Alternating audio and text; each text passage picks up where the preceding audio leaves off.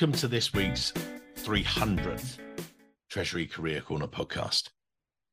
On each and every week over the past 5 years, and it's been more than 5 years, I've interviewed Treasury professionals about their Treasury careers. I've talked to them about how they built their careers, where they are now, and where they see both themselves and the Treasury profession going to next. I originally launched the show pre-COVID, thinking maybe we'll do 10 shows, see how it goes, see where we get to. A lot of podcasts don't get past that. It's 300 plus shows. What a journey. I've talked to treasurers each and every week about their roles, about how they developed, how they started, a lot of them discovering Treasury. What has the show given me? Well, it's given me you lovely people, my lovely listeners. And I've got to meet you. I've got people meeting me at different conferences. I met some of you recently, Eurofinance. I met a lot of you at AFP in the US. And it was amazing. A guy heard my voice just from across the room and ran over. Mike, I saw a lady in New York. She heard my voice. You're Mike, you do the podcast. And I'm like, yeah, that's me. And I just think, I'm just talking Treasury. Why do I talk Treasury? Because Treasury's cool. I love talking about it. It's just something I've done. Been doing it 25 years. We've run the business for 21 years. That's taking me around the world. We originally started in the UK. We've gone across Europe, Asia Pacific, and we've expanded the business now across the US from the east to the west coast and everywhere in between. An incredible journey. Before we dive into the show, I want to thank you. Well, let's give a thank you to you, my loyal listeners. Thank you very much for listening to the show. Your support and the comments, and do leave a rating for us maybe after this 300th. Why wouldn't you? That could be your present back to me for doing 300 of these. Give us a quick star rating if you would. Couple of comments. Just click on iTunes or wherever you listen to, Spotify, I don't mind, wherever you listen to it. Just give us a couple of words, a couple of shout outs. Who should we shout out first? We'll give Sam, behind the scenes. You don't see him. Sam is our amazing podcast producer and editor. And he's the one that gets you guys ums, ers, and everything in between cleaned up. He's been with us virtually since the start, over 4.5 years now, and we couldn't do it without him. Yeah, he gets to listen to you guys, and he's fallen in love with Treasury as well. Although listening to this back, he might fall out of love with Treasury. Anyway, let's move on. And the other person I'm going to say, well, as well as the team, Katie and Craig, they've done a great job. But the other person who makes sure the podcast goes out on time on all the platforms, it's done each and every week, is Carly. Carly Larkin-Burks. She's not thankless because I'm thanking her now. Carly, thank you for running the show. She does the show notes. She makes sure it appears on all of the platforms. And she makes sure all of the shows are arranged. So thank you to her.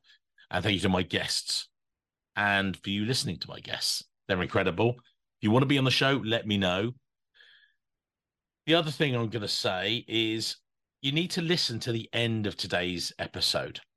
We're going to go into the 300th episode, but we've got a bit of an announcement. Treasury Career Corner Live in the US, in the UK, and across Europe. Tune in at the end. Maybe you even want to jump to the end, but don't. You're going to miss a great episode. I'll tell you more at the end of the show. But this week's episode is extra special. You're with two of my really good friends, lovely Joel Campbell from TreviPay and Leanne Perkins, now the Assistant Treasurer at Ancura. They've both been on the show before, both Leanne a couple of times and Joel, and we've done other sessions together. But we were invited for a second time. We did Philadelphia. We did about personal branding. So we got that previously. And then this time, this AFP over in San Diego, we were asked to talk about the ever-changing world of remote and hybrid work. It's a great show in front of a live audience. There is some cheekiness in there. It's meant all in good humor. I just loved talking in front of an audience of over 400, which was crazy. It wasn't until I reflected afterwards, I just stood in front of 400 people. Yeah, it was great. So I hope you enjoy the show as much as I did, or the conference session that you get today. and listen in at the end for some of the special news coming your way. As I say, each and every week, and have done for a few years now, 5+. Let's get on with the show. Good afternoon, San Diego. No. We've done this before, haven't we? We're post-lunch, had that little lull, few people falling asleep, just the panelists. Wake up. Good afternoon, San Diego. Oh, well, we are awake, thank goodness. Exactly as my FP colleague there said, hybrid world. It used to just be to do with cars. Now it's about you lot. Now, we will each introduce ourselves and why we were chosen to explore this topic. Obviously, there are other people available, but we said yes. The structure of it will be, we will introduce ourselves, we will then go through the main session, we'll then do Q&A, and then we'll wrap up with our takeaways. As I've said to many of the audiences, if you don't get involved in the Q&A at the end, you're stupid. Why? You've got two amazing Treasury professionals and me. Up here, we've come all the way. I've come, 5,500 miles to do this. If you don't take the advantage of it, it's your loss. And I came to a very good session earlier with Nicole for social media. And was I engaged? Was I present? Not really. Not because of them, because of me. And I can see a lot of you on your phones. Do us a favor. You've come here 5,000 miles. Put your phones away for an hour. Make the most of it. So who am I? So, Mike Richards, very big head. I run the Treasury Recruitment Company. I move you guys around the room and then send out a bill. That's right. So I recruit treasurers and treasury analysts, move them up the scale. Treasurers, move them across companies. So I do that again, not as a sales pitch, but that's why I've been invited up here, because I talk to you guys about remote working and everything on a day-to-day basis. How do I get this knowledge? Very successful podcast. Got actually some of the podcast guests here. I had actually the amazing Leanne and Joel on the podcast in the past. And I said to a guy in Chicago when I spoke there, I said, look, it feels a bit salesy to tell the people. He said, Mike, we need to know who you've spoken to. So had the treasurer of Caterpillar, treasurer of Dow Chemicals, treasurer of Porsche. So some of the best treasurers, the leading global treasurers. That's how I've got my knowledge. Session we're going to talk, in fact, as I say, we're going to pass across the panel members to introduce them, and then we will actually go through about the main topic about hybrid and remote and how you guys are handling it. So, Leanne. Hi, everyone. It's so nice to see so many familiar faces and friends in the audience, and I think this is a great topic for all of us to talk about and explore. It's what we've all been going through for the last 3-5 years. So thank you for joining us, particularly after lunch. And it's always hard to follow Mike, but we'll do my best. We'll translate for you. Thank you.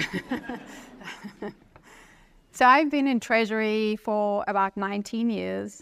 It is my passion, and I think of my Treasury career as both my prose and my poetry. My prose is that it's something I do on a daily basis. It's how I communicate my story of Treasury and what I do.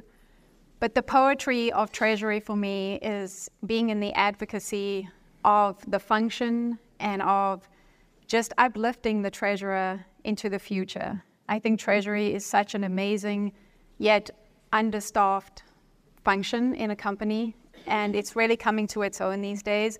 And I have been so fortunate to sit on many boards and committees where I can help to uplift the Treasury function, where I can make new changes and advocate for regulations in the industry. One of my favorite things to do is to be on the board of NARCHA, where we helped as practitioners to raise the same-day ACH limit to $1 million. So there are just so many great things I've been involved in, and that's where I think I get my passion from and where I want my career to go in the future. I've done a lot of things over the years, from starting as a Treasury analyst to reaching my goal of being a treasurer of both a private and a public company. So I've really worked hard. I've educated myself through the years. And during COVID was, I think, for me, the pinnacle of my education, getting a treasury license in the UK. It's the hardest thing I've ever done. I'm never studying ever again. But it was really great. So I think to sum up in a nutshell, I just really love treasury. I love the function. And anyone who wants to talk treasury is always welcome to talk with me and hear about how I have moved myself up my career path and just still enjoy the passion for what I do. Okay, and over to Joel. Leanne is by far the most passionate treasury person I think I've ever met. The rose between two thorns is the way I would describe her. So my name's Joel Campbell. I'm Chief Financial Officer at a company called TreviPay. We're a B2B payments company based in Kansas City. Prior to that, I had a 27-year career in corporate treasury in 4 large public companies and have done just about every kind of function within treasury that you can imagine. I also have a passion for treasury. I fell into treasury back in the late 1990s, had no idea what treasury was. Became my passion as well. I've been fortunate enough to kind of segue out of treasury now, and even though I still love it, I've segued out into a broader CFO role of a private equity-owned company and have broadened my horizons using my treasury experience and the background I brought to help grow a company very quickly and generate a return for our private equity owners over time. So I share the same passion. We have perhaps different perspectives, which we're going to share with you today. We got the band back together. Some of you may remember we did a very similar session last year on career progress within treasury, which was really well received and a lot of fun. So please be interactive with us today, and thanks for joining us. Okay, so the topic of the day, post-pandemic. Prior to, hybrid wasn't even a word. It was about cars and everything else. Then suddenly it's like, are you in office? Are you out of office? Remote? What do you do? Well, there you go. They've even turned on the lights for us. Wow. There you go. Now we can't see any of you. Actually, that's much better. Turn them up a bit more. Thank you. So let's talk about remote hybrid for each of you. We'll start with Leanne, and then we'll go to Joel. What's your experiences, particularly to share with the audience, about remote and hybrid for you? Well, I've been remote since March of 2020, and I think we all had that experience when COVID hit and we all suddenly had to go home and work. It was supposed to be for 2 weeks, mask up, and we'll be back in the offices. Turned out to be, 3 years for some of us, but there was definitely a learning curve when we were all sent home. I didn't necessarily have the IT things at home to help set me up properly. Fortunately, had a house big enough to be able to have my own office, but I certainly wasn't equipped to work well at home. But, it took a while, and we all realized that you have to be agile in order to succeed. And we just, we all learned about Zoom. We all had to figure out how to install that on our machines and get it to work, how to get a camera to work. We all went through that. You were always on pause on your microphone, but it took a while, but we managed. And my company that I was with never went back to the office. So we all stayed at home and we all just figured out how to do it. There were definitely some difficulties at first where we didn't have boundaries, where you started work at 7 and you finished at 7. Because there was so much to do, there was so much stress in the industry that I was working in. It was oil and gas. So the times were really bad. It was very difficult. So we had a lot of capital market transactions we did from our homes. I remember my boss having to work from his car with his cell phone charger to, help the kids be at home and his wife be at home and work. So we all just did what we had to do to get through. But it was definitely challenging. But in order to make it work, we all shifted our attitudes. We got what we needed. Supply chain was tough, but we all got a microphone and we all got a screen and we just carried on working. And then I think we also just settled into a rhythm. We didn't have to get up and drive for an hour each way to get to work. We just used that time wisely. And then you had to learn things like boundaries. So once work was done for the day, you shut your door and you move on and you enjoy your evening and start again the next day. So it was definitely a learning curve, but for me, it worked out really well. I'm the type of person who likes to wake up really early, get started for the day, and then I'm done by like 6 o'clock. I don't think anymore after that. So it worked out well for me. I was home and I could get on with the rest of my life. But it has also been a time where, I just like to work by myself. If you give me something to do and you can consider it done, because I'm just going to sit down, work it out, and figure it out. I don't necessarily need direction from my boss or a lot of interaction. So I'm the kind of person that I think remote work is well suited to. And I know there were team members and there were people in my office who struggled. They needed that interaction. They were more extroverted than me, so they got their energy from other people. And I'm not, that way inclined. So while I like being interacting with people and being in teams, it wasn't necessary for me. So I think, for my personality and for what I do in Treasury, it works out really well. And Joel, what's it been like? Yeah, I started out very similarly. Maybe some of you will relate to this. I started out in my basement in what I would call a Barcalounger, but it was a little nicer than that, sitting at a game table for the first 3 months when I went home, because I thought, hey, this is 2 weeks. We're going back to the office. Why would I invest in creating an office? 4 months later, I was in the middle of doing a debt deal for my prior employer, which I had done dozens of debt deals before, but had never done one from home in my basement, sitting at a Barcalounger. We pulled it off. We were actually very successful in what we did. But it taught me a lot about, I'm a little bit different than Leanne. I'm an extrovert. I thrive on being around people. I get my energy from processing things out loud with other people. So for me, going and working in my basement for 12, 14 hours a day drove me absolutely crazy. The fact that I got really frustrated was sitting and having to be on Zoom calls after Zoom calls after Zoom calls. And anytime I wanted to talk to someone, I had to get on a calendar and wait for them to be available. And I actually found myself working more than if I had gone to the office. Maybe some of you experienced that. You could walk by your computer and, I'll just check email for 20 minutes, and 3 hours later, your family wonders if you're still alive in the basement or not. So my experience was a little bit different. I would say, though, as Leanne said, we settled into a new way of doing things. So I actually got an office chair, I got a desk, I set up a proper office to make it feel more like something that was professional, that at least gave me a space to go to, something to do, and then I could go retire to a different life, hopefully after hours. The thing I would say that I learned through hybrid working, though, once we kind of morphed 2 years after COVID, I work for, again, a private equity-owned company. They were very forceful and very big on us being back together, so we actually built out an office. We are now in a true hybrid work schedule, and that for me has been a very welcomed opportunity to get back and be with people, to be around people and interact and collaborate and solve issues quickly. Those are things that I got frustrated with in a hybrid environment. Maybe some of you did as well. The thing I saw in some of my staff is you really started to see kind of the bifurcation of the introverts and the extroverts, and you could really start to see who did really well.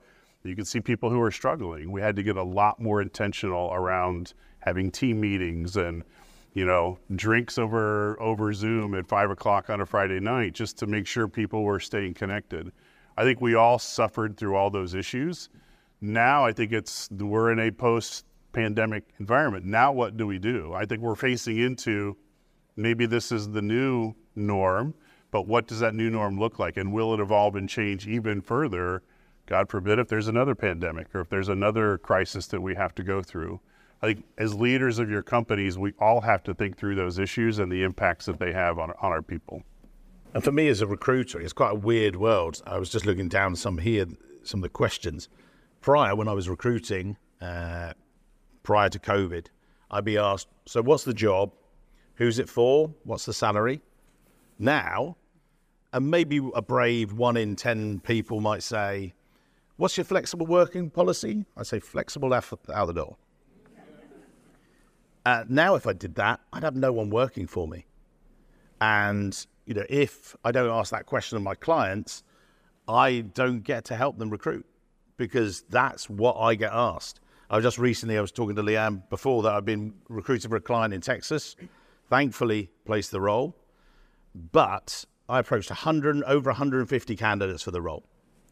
And it was weird, the responses I got back. I would get the following list of questions, and here we go, just so I got it right. So I'd send out the job description, I'd send the link to the job, and then the first bit was, so is the job in the office? hybrid or remote.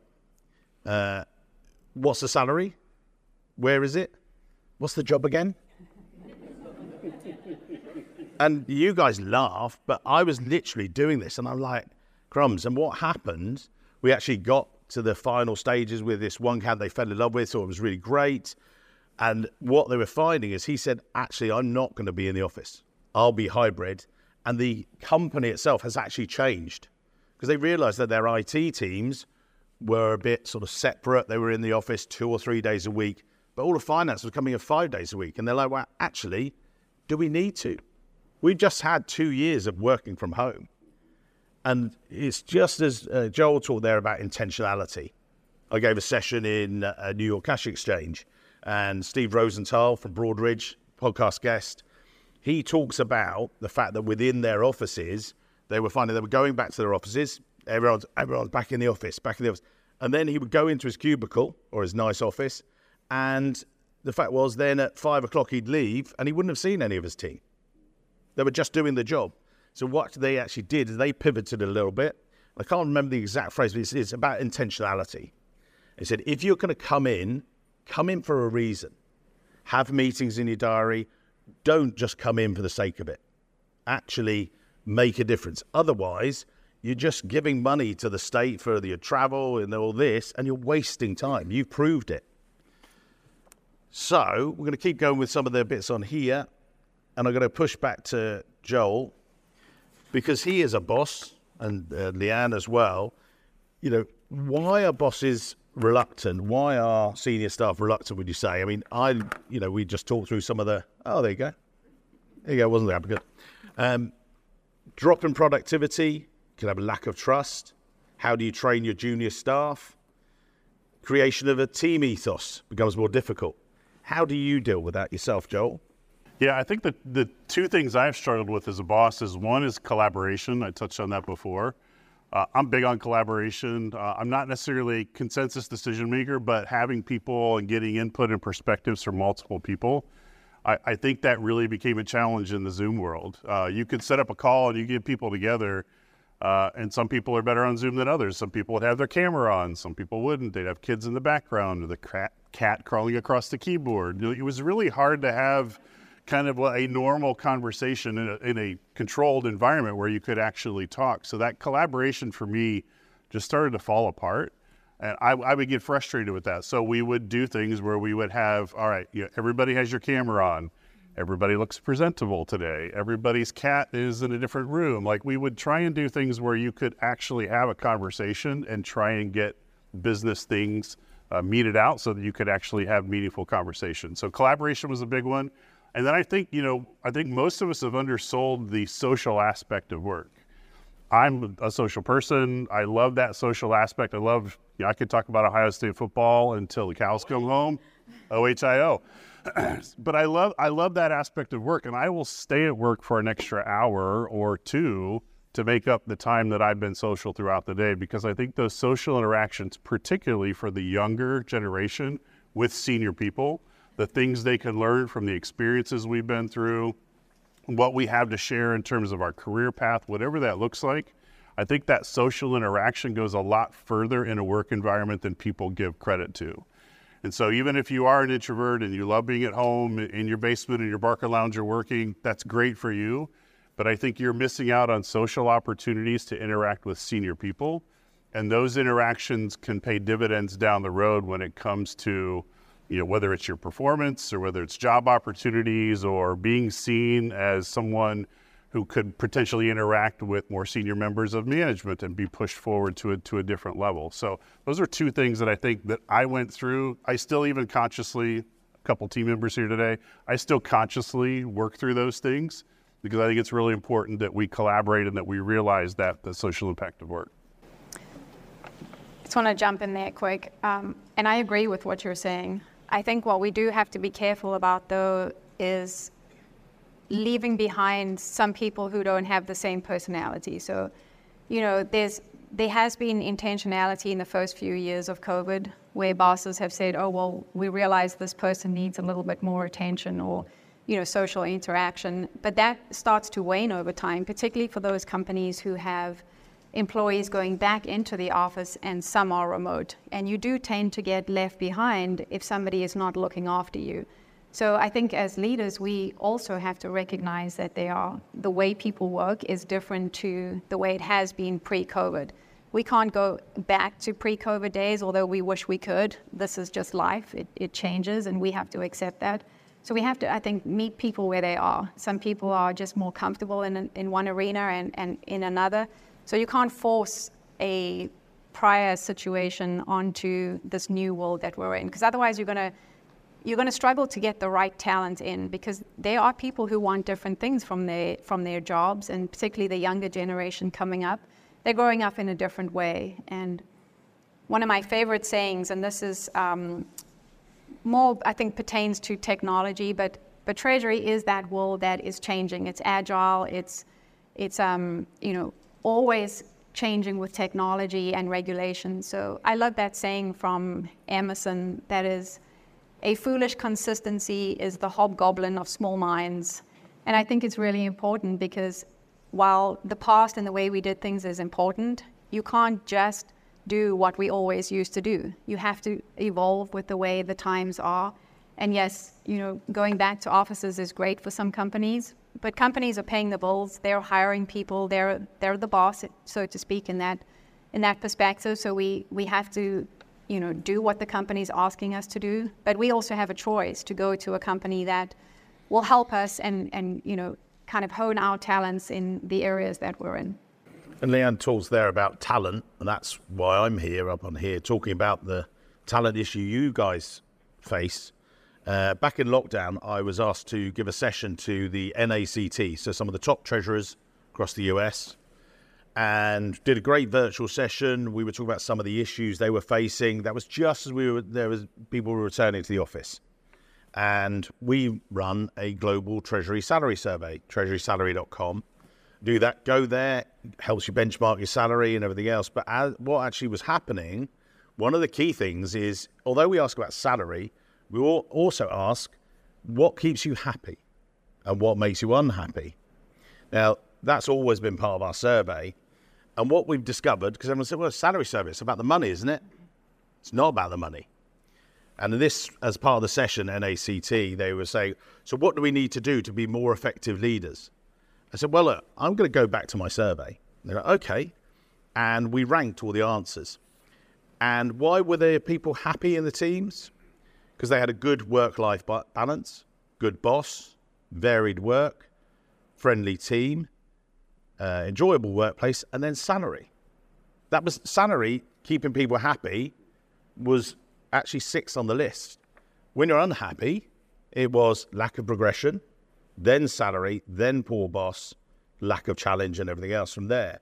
And we'll go about the return to work and actually working from home in a moment. But then they asked me, there was this question that said, what should I do to keep my team? I said, well, it's really simple. Go to them and say, how's your work-life balance? How am I being as a boss? Am I giving you enough variety in your role? How are the team? How are you finding it? I said, literally ask these and you'll get rid of 85% of your leavers and they will stay with you. And sometimes, there is a time when people have to leave or it's right for their careers, but you don't have to.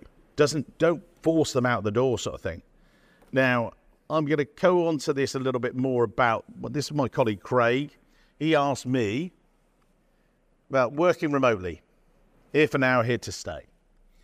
This is what we started to do. He actually said, look, as we went through COVID, he actually said, look, can we ask the questions about how many days people are coming back into the office, how many days they wanted to come in, how many days they were asked to work in the office, and how many days would you like to work in the office? And if people want access to this, just go to treasurysalary.com. You'll get access to that straight away. The reason I bring this up and it being so powerful, as you see there, 8% of people want to be in 4 to 5 days a week. Now, when I was talking to my client in Texas, I was sitting there, we're doing the Zoom with them, zooming away. And the thing was, with the guys, they were like, oh, but we're back in the office. I went, yeah, you're the 8%. I said, you're happy to come back in. I said, if I need to re-recruit your job, as I said, I went to 150 candidates and only 15 of which said, yeah, I'm happy to come in the office 5 days a week. Now it's pivoting and changing. And I was going to go to Joel because, and again, I know that that's changed with you guys. We were just discussing that. What's the balance for you guys now? Yeah, so we've morphed to 3 days in the office. Maybe many of you have done that. Tuesday, Wednesday, Thursday are kind of our core days in the office. Just to step back for a second, we built out an office for 450 people. We have about 450, 475 in Kansas City. So we built out a new office, beautiful new office, really cool spaces that we created to try and draw people back in. On average, we have about 160 to 180 that come in those 3 days a week. If we have a food event or some other activity, a happy hour, we'll get 200, 225 maybe. I don't think we've seen 250 or above in 2 years now, or in a year and a half that we've been in our office. So the ultimate point there is, as much as we want people to come back, there are a number of people, I think, as Leanne said, that will never want to come back to an office. They love to work at home, and perhaps they're more productive at home than maybe I see or appreciate. So I think Leanne's point is exactly right. I think, I would term it as, I think we have to show some love to the people that work for us. And I think the way you do that is to figure out what works best for each individual person. They still have to meet, standards. They still have to be accountable for their work. Performance still has to be there. Like, you can't just kind of shut down and mail it in and work 3 or 4 hours a day. So there has to be some constraints around it. But I think at the same time, you have to show people love it, and the way you do that is giving them opportunities to do work a little differently. So the second part of that is we're in 3 days a week, Tuesday, Wednesday, Thursday. As we head into 2024, our private equity owners have asked us to consider how do we get people to be more collaborative? How do we kind of maybe force the issue to bring those reluctance back into the office to be more interactive? So we're likely going to move to a core weeks concept. There are a few companies that have done this where you're required, if you live within a certain radius of the office, to come into the office 1 week a month or 2 weeks a quarter or something like that, so that we have kind of that more fulsome feeling. Because I will tell you, when we have those days and we've got 225 people in the office, there is a different level of energy.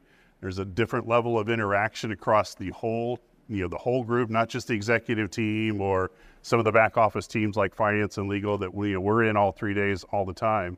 There's a different level of energy. And so we want to expose people to that by kind of forcing the issue, not being, difficult about it, but forcing that issue. And then secondly, for the weeks that you're at home, you have to have your camera on. You have to be presentable at work. Like, those kind of just parameters around it to set the stage and a tone, that you have to have an office-like area. You cannot have kids running around in the background. Your cat can't walk across the keyboard.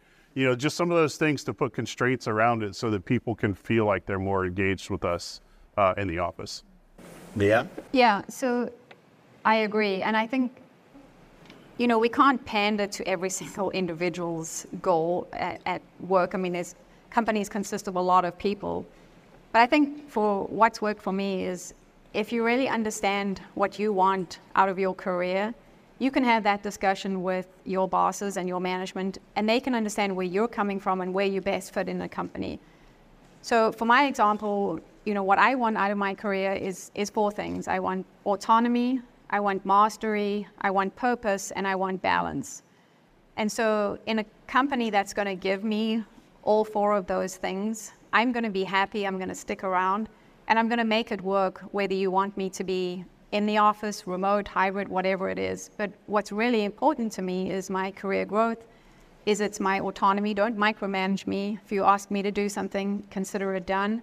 I want purpose. I want to know that what I'm doing is meaningful for what I've studied, and also for my life and the way, my ethos and how I run my life. And I want mastery. As I'm in this stage of my career, I've studied hard, I've worked hard. I want to be able to use my skills and to master them. I want to still learn from people. So whether that's being, learning from a boss who's in the office, or from my peers, such as conferences like this, or wherever it is, that's what I still want.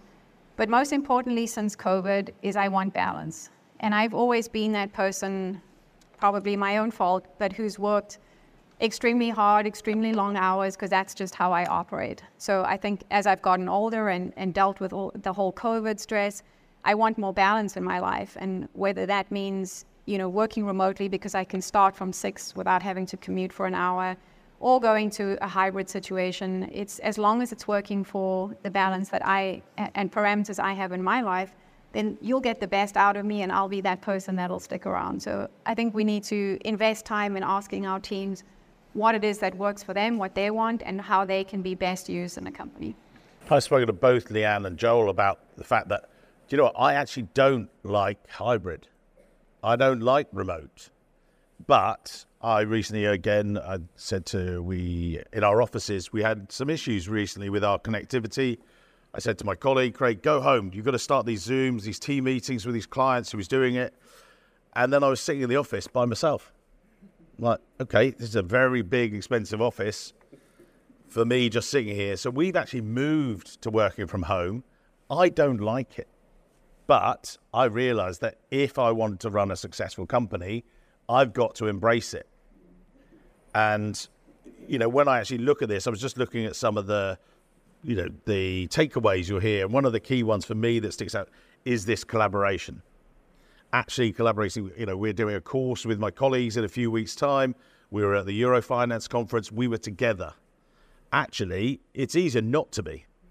It's easier just, but it doesn't make it easy. Work is hard. Now, I'm going to go back because I had this amazing man and Leanne on the podcast. I'll translate for you a little bit later.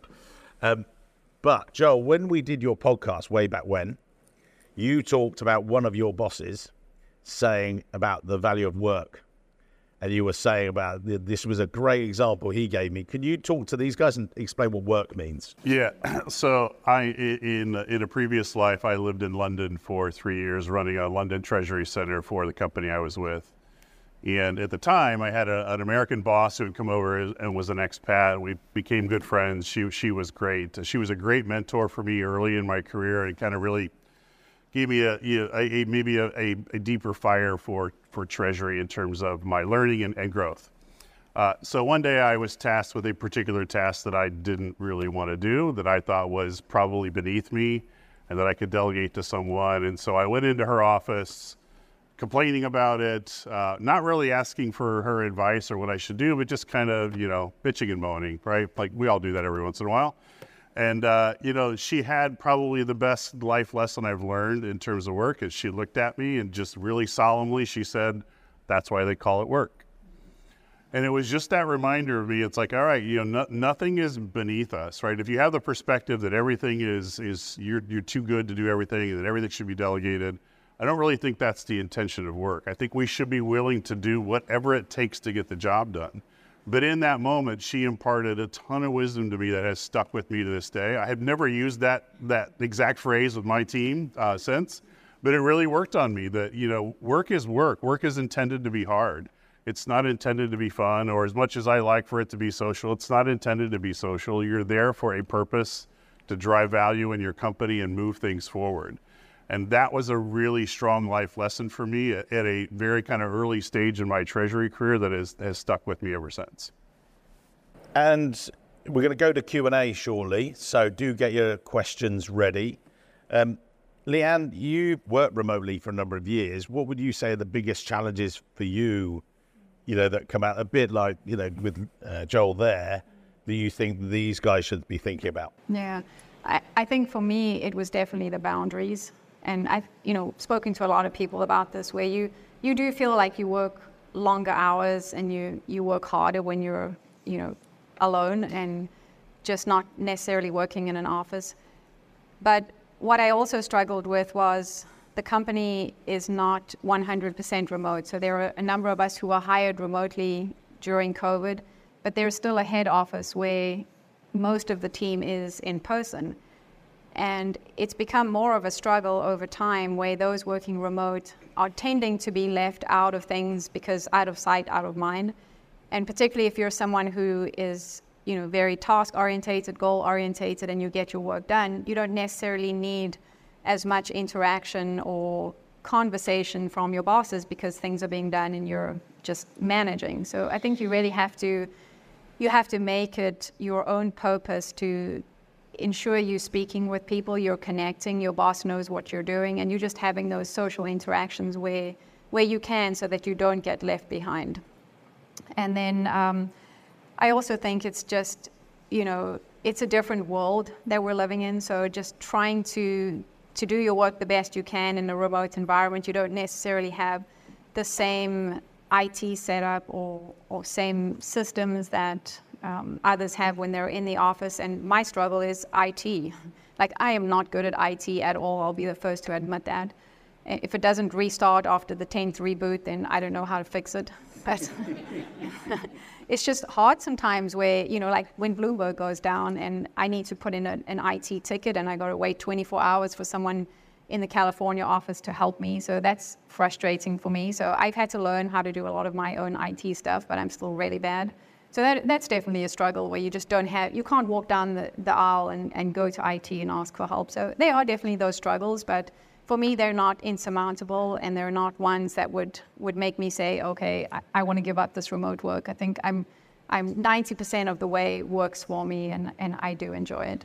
Now, we've got a mixed audience here. Some of you are coming up throughout your careers, but a lot of you are treasurers. And I was being asked when I did the New York conference, they said, what are you seeing as the biggest problem with hiring? What are you seeing the biggest problem for remote work and everything else? And I just literally pointed and said, it's you. And he was like, what?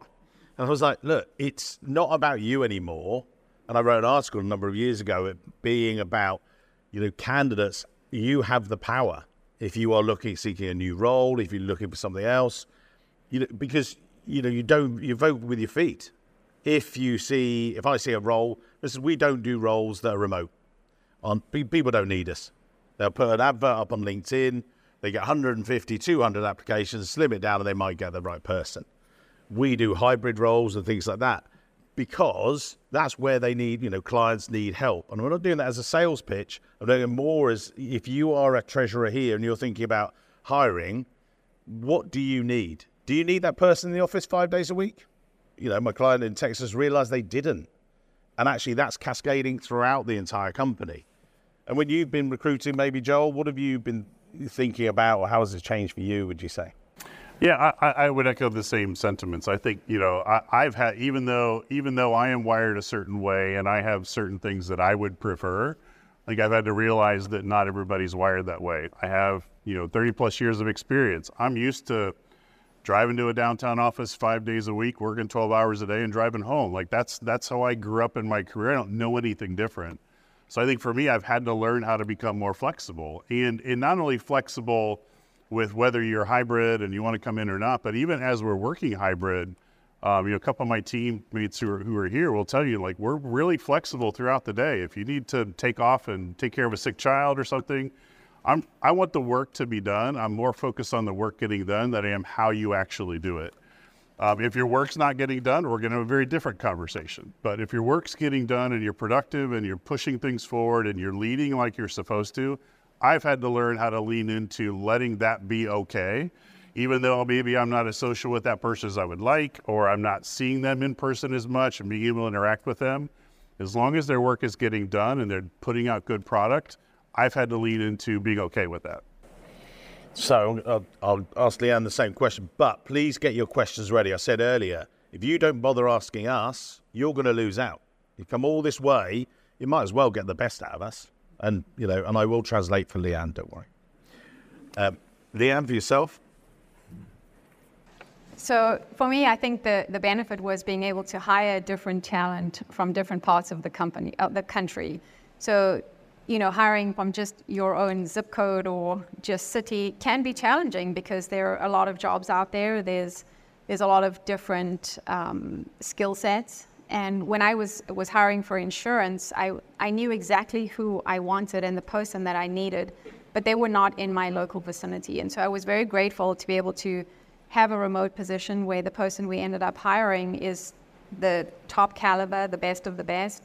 And she's in a different state and she's on a different time zone to me, but it also works really well because she has 2 little kids. So she gets up at a different time, gets them to school, Then she's productive the rest of the day. She stays longer hours than I do because she started later. But it works really well. And I think it's been such as bad as COVID was, we got to look for the bright sides and the things that actually worked for us. And hiring that different talent has been really good. What's also been good, post-COVID now, if we can call it that, is we have conferences back again, like AFP, where we may not see each other as regularly during the year or in the offices, but when we come back as a community and we thoroughly enjoy these 3 days. I know I stayed out later than I ever do last night. It's not like me to be up at 11, but it was really fun. It was just, different people. We got to interact, and then I know I can sleep late tomorrow. So you make the most of what you can.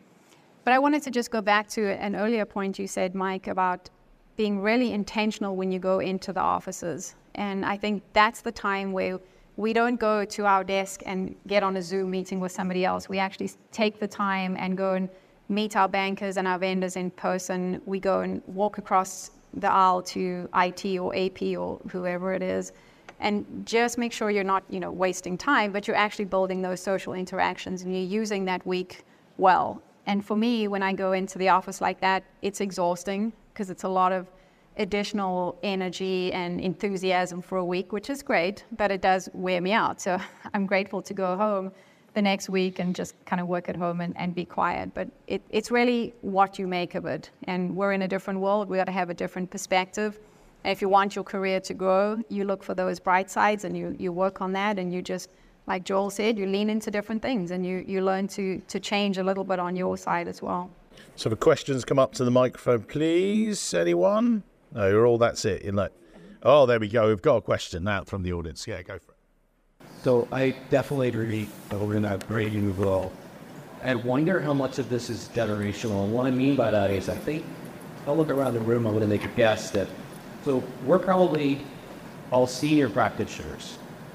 And we're probably intermediaries in some degree between senior executive management, to some of whom might be very set in their ways and very reluctant to embrace the new world of work, versus our staff, many of whom, and I'm generalizing, many of whom may be younger and then far more fluid in new ways of working. So how much of this do you think at our level, so let's say the treasurers of the world, are bridging those two gaps? I'm going to throw that to Joel first. I will answer my version of the answer in a minute, but Joel. Well, I would say when we first started in a hybrid environment, I don't think we did it very well, to be completely honest. I think over time we've gotten better at it. But I've said, and we've had this kind of debate internally at my company, is that I think there has to be a kind of a meeting, a consensus point somewhere in the middle, right? I can't expect Gen Z to come in the office 5 days a week and work 12 hours a day. That's not how they think. That's not what they value, quite frankly. They value impact and other things that I didn't value when I was their age. By the same token, there are a number of senior people that are coming in and day out that they can have really rich interactions with that could be really important for them if they're working on a project or if they're looking for a career advancement. And so I think they need to recognize that I may not be able to get some of that richness if I don't kind of come and meet it halfway. So I think the approach I've always tried to take is I'm willing to give and be flexible and be super reasonable on all sorts of things, but there has to be a meeting of the minds. Everybody can't just flip to one way or another. There has to be somewhere in the middle. And I think that for me, at least in the way I lead and the way I lead my team, I think that's been pretty successful so far. And Leanne? I agree. I mean, we can't pander to every single person's individual needs, but we have to find consensus. I mean, it's a changing world. My generation won't be here for much longer in the workforce. People are coming up underneath us who want to do things differently. As Joel said, they value their life and their careers differently to the way we do. So we have to be agile. I don't think there's any point in just putting a stick in the sand and saying this is the way we do it forever, because prior to COVID, that's what we did. And then we saw COVID changed everything, and it has to change from the top downwards. Otherwise, we're going to struggle to find and keep people in our companies because we're being, rigid and not flexible for what people want. And you mentioned earlier, Joel, at the end of the day, as long as the work is being done and it's to the right standards and the right quality, and you're giving the shareholder the value they need, then I think we have to, like you said, find the middle ground. I was talking to someone earlier. I do the podcast I do is weekly. So I talk to a treasurer each and every week as they grow their careers. And this is now one of the major topics that we end the show with each week. I said, look, what are the big things for you? And, earlier on in the show, 3-4 years ago, it wasn't actually the people aspect so much. It was like some of the other more solid topics about cyber, about this, about that. Now it comes up probably 50% of the time. And they're saying, what do we do with our people? How do we do this? And one of the other things that I've talked about is that a lot of treasurers have risen through the ranks. And I say, look, now you are in charge of your treasury, and it might be anywhere from 20 to maybe 50 staff. And I'll go, right, how much leadership training have you had? And they're like, none. And I'm like, yeah, that's the issue.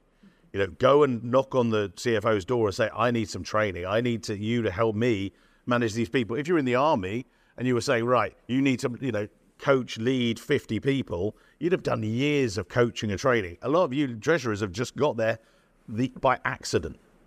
You've done well in your careers, but that's one of the key things as well. Just on a second point as well, we recently had a client who said, we have 5 days a week in the office. We're a bit traditional like that. I was like, well, good luck with that.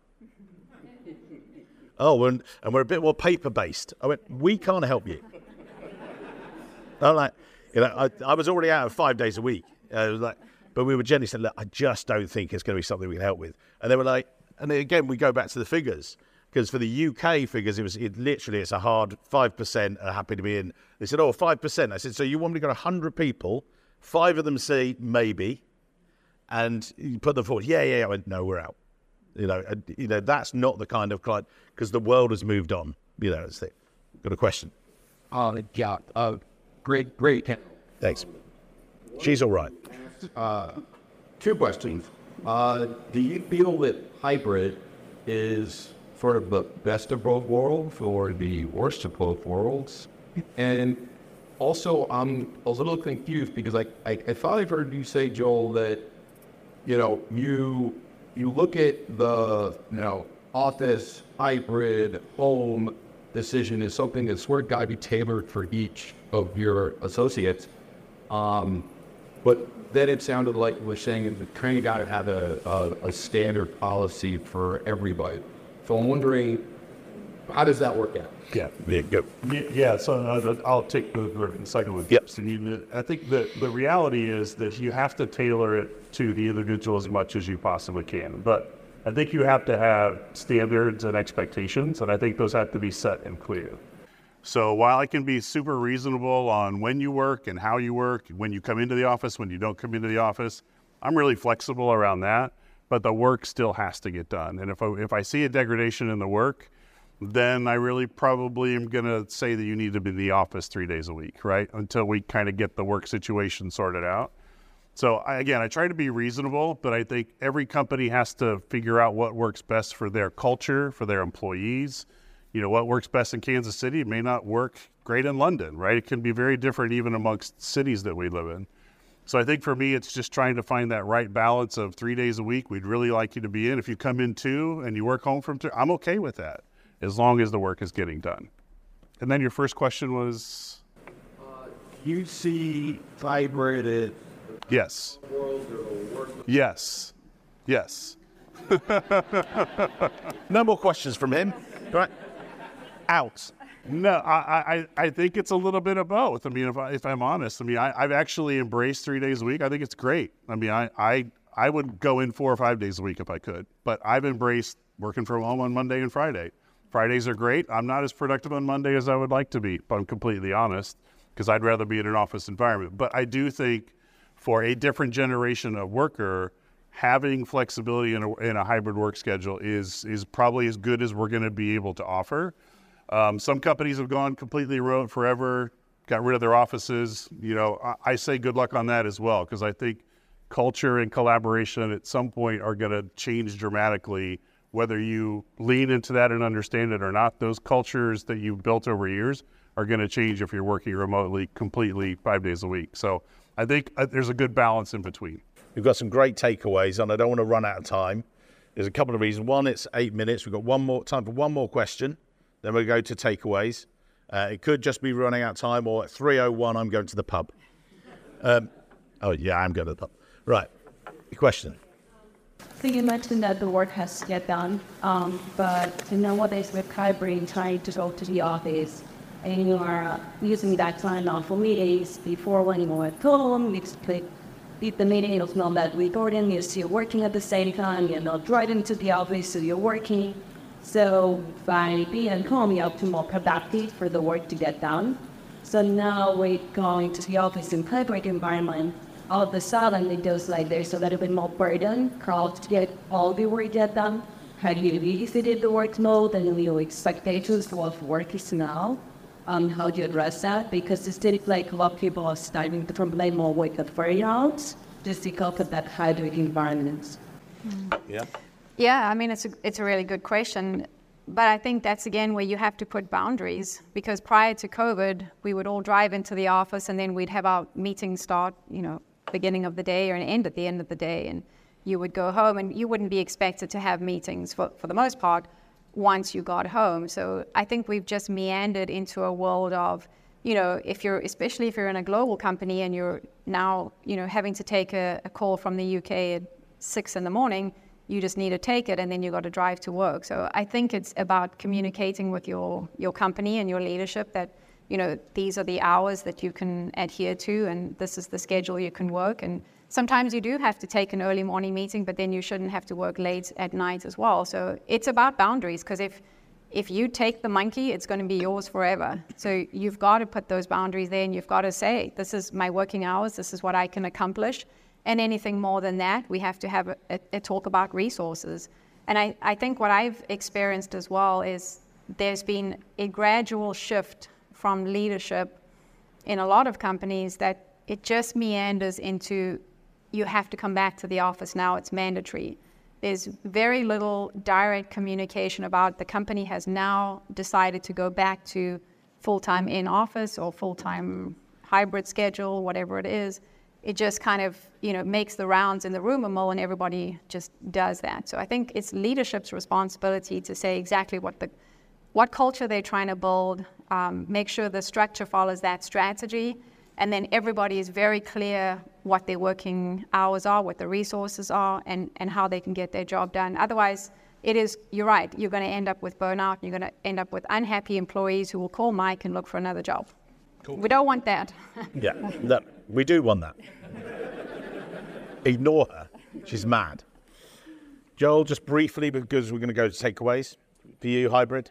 Yeah, it's a really interesting question. I believe there's a little bit of a myth around productivity. I think when you're working from home, yes, are you more productive? Unequivocally, you are. You're productive in a different way, right? I look at that as throughput. If I'm not commuting an hour on each end of my day, I'm putting 12 hours in instead of 10 in the office, right? So there's a throughput element there that I think, yes, you're probably more productive. But I would argue when you're in the office and you're commuting on each end, it's likely for those hours in the middle where you're working, you're productive in a slightly different way. It's not throughput, but it's in collaboration. It's in leading your team. It's in passing on knowledge and experience down to maybe more junior members of your team, or interacting with your peers across the company.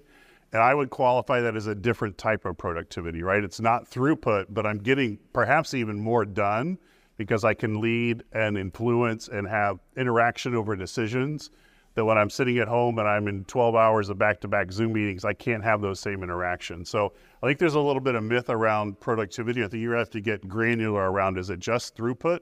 Or is it leading and influencing and having control over what's happening in the company from a different perspective of productivity? So we've got a minute for each of our takeaways. So pick out your major one. Okay. I always have so much to say, but I think it's really important, like I mentioned earlier, to be in control of your career. You have to know what you want. It's not the company's responsibility to guide your career and to get you where you want to. You have to know where you want to go, what you need from a company in order to get there, and what makes you happy in your career. And I think I'm just going to end on this, and I love sayings and quotes, but my new favorite one is from Reba McEntire. Have you heard of her? It's your people. Yeah. But she said the best way to live your life is to have a backbone. So that is just saying you need to take risks on yourself. You need to bet on yourself, and you need to stand up for yourself in your career. Only you're going to be able to do that. You need to have a funny bone. And I think that's probably where I excel. That's how I live my life, is through humor. It's how I get through tough situations. But I think it also diffuses a lot of situations, and it just is who I am. And then you also importantly need to have a wishbone. I think you have to have that area of your life where there's something you just really enjoy. It's your passion. It's what you want to become one day. And I think it's really important to have those dreams and those goals and to help yourself to get there one day. So, Joel, you're? Yeah, I have two that I'll call out. The first one's at the top. I think this is probably one of the most challenging things in a hybrid environment is be present. Like, whether you're on a Zoom call, whether you're in an office, whether you're working remotely or you're with people, be in the moment. Put your phone down, close your computer, listen carefully, get engaged in the conversation, and have meaningful, thoughtful things that you can add into the conversation. I think we have gotten so used to having our phones in front of our face. I'll have a conversation with my college kids, and they have their phone in their face the entire time I'm talking to them, and they're not present, right? They're not hearing everything I'm saying. I'm guilty of this with my wife as well, as many of you probably are, if I'm just completely honest. Completely honest. But I think being present and in the moment is a skill that we have lost, and I think it's really important to do that. And then lastly, the second to last one is, especially when you're working remotely, challenge yourself to learn something new, not just when it's convenient. Do it consistently every day. Learn something new. Push yourself forward. I say this to our younger staff all the time. Don't just go learn something when it's convenient because we have a meeting in an hour and you want to dazzle me with your knowledge and experience. Learn consistently over time. Don't just do it when it's convenient or it's going to look good in front of somebody that you're trying to impress. If you push yourself to learn consistently over time, you will be successful in your career. Success will come. But if you don't and you just lead into it when you need it, you're going to have a really hard time 10, 15 years down the road of having substantive knowledge that you can add into your company to create value. And I've got all the C's. The key one there, for me, well, probably the two, the communication connection. I work in the shed. I work remotely from, the home office. And I'd connect over Zoom and I chat. There's nothing better than meeting your team. And you say about hybrid and, having to schlep into the office. Yeah, but then, I had clients during lockdown who they were doing virtual water cooling moments where they would get on the Zoom like 10 o'clock on a Monday and there was half an hour when they weren't allowed to talk about work. Now, there wasn't much going on at the weekend, but a couple of the clients would just say, well, yeah, what did you do? Well, we went for a walk, we did this. They got to know people. They got to know people about sports and communication and everything else. That's key, because if you don't communicate, your team will leave. I know, I talk to them. They are leaving. They are voting with their feet. Unless you communicate, unless you engage with them, then they will leave. So we do need to wrap up. There's your CPE code. Thank you to my amazing guests. And it's 3:01, so it's pub time. Yes.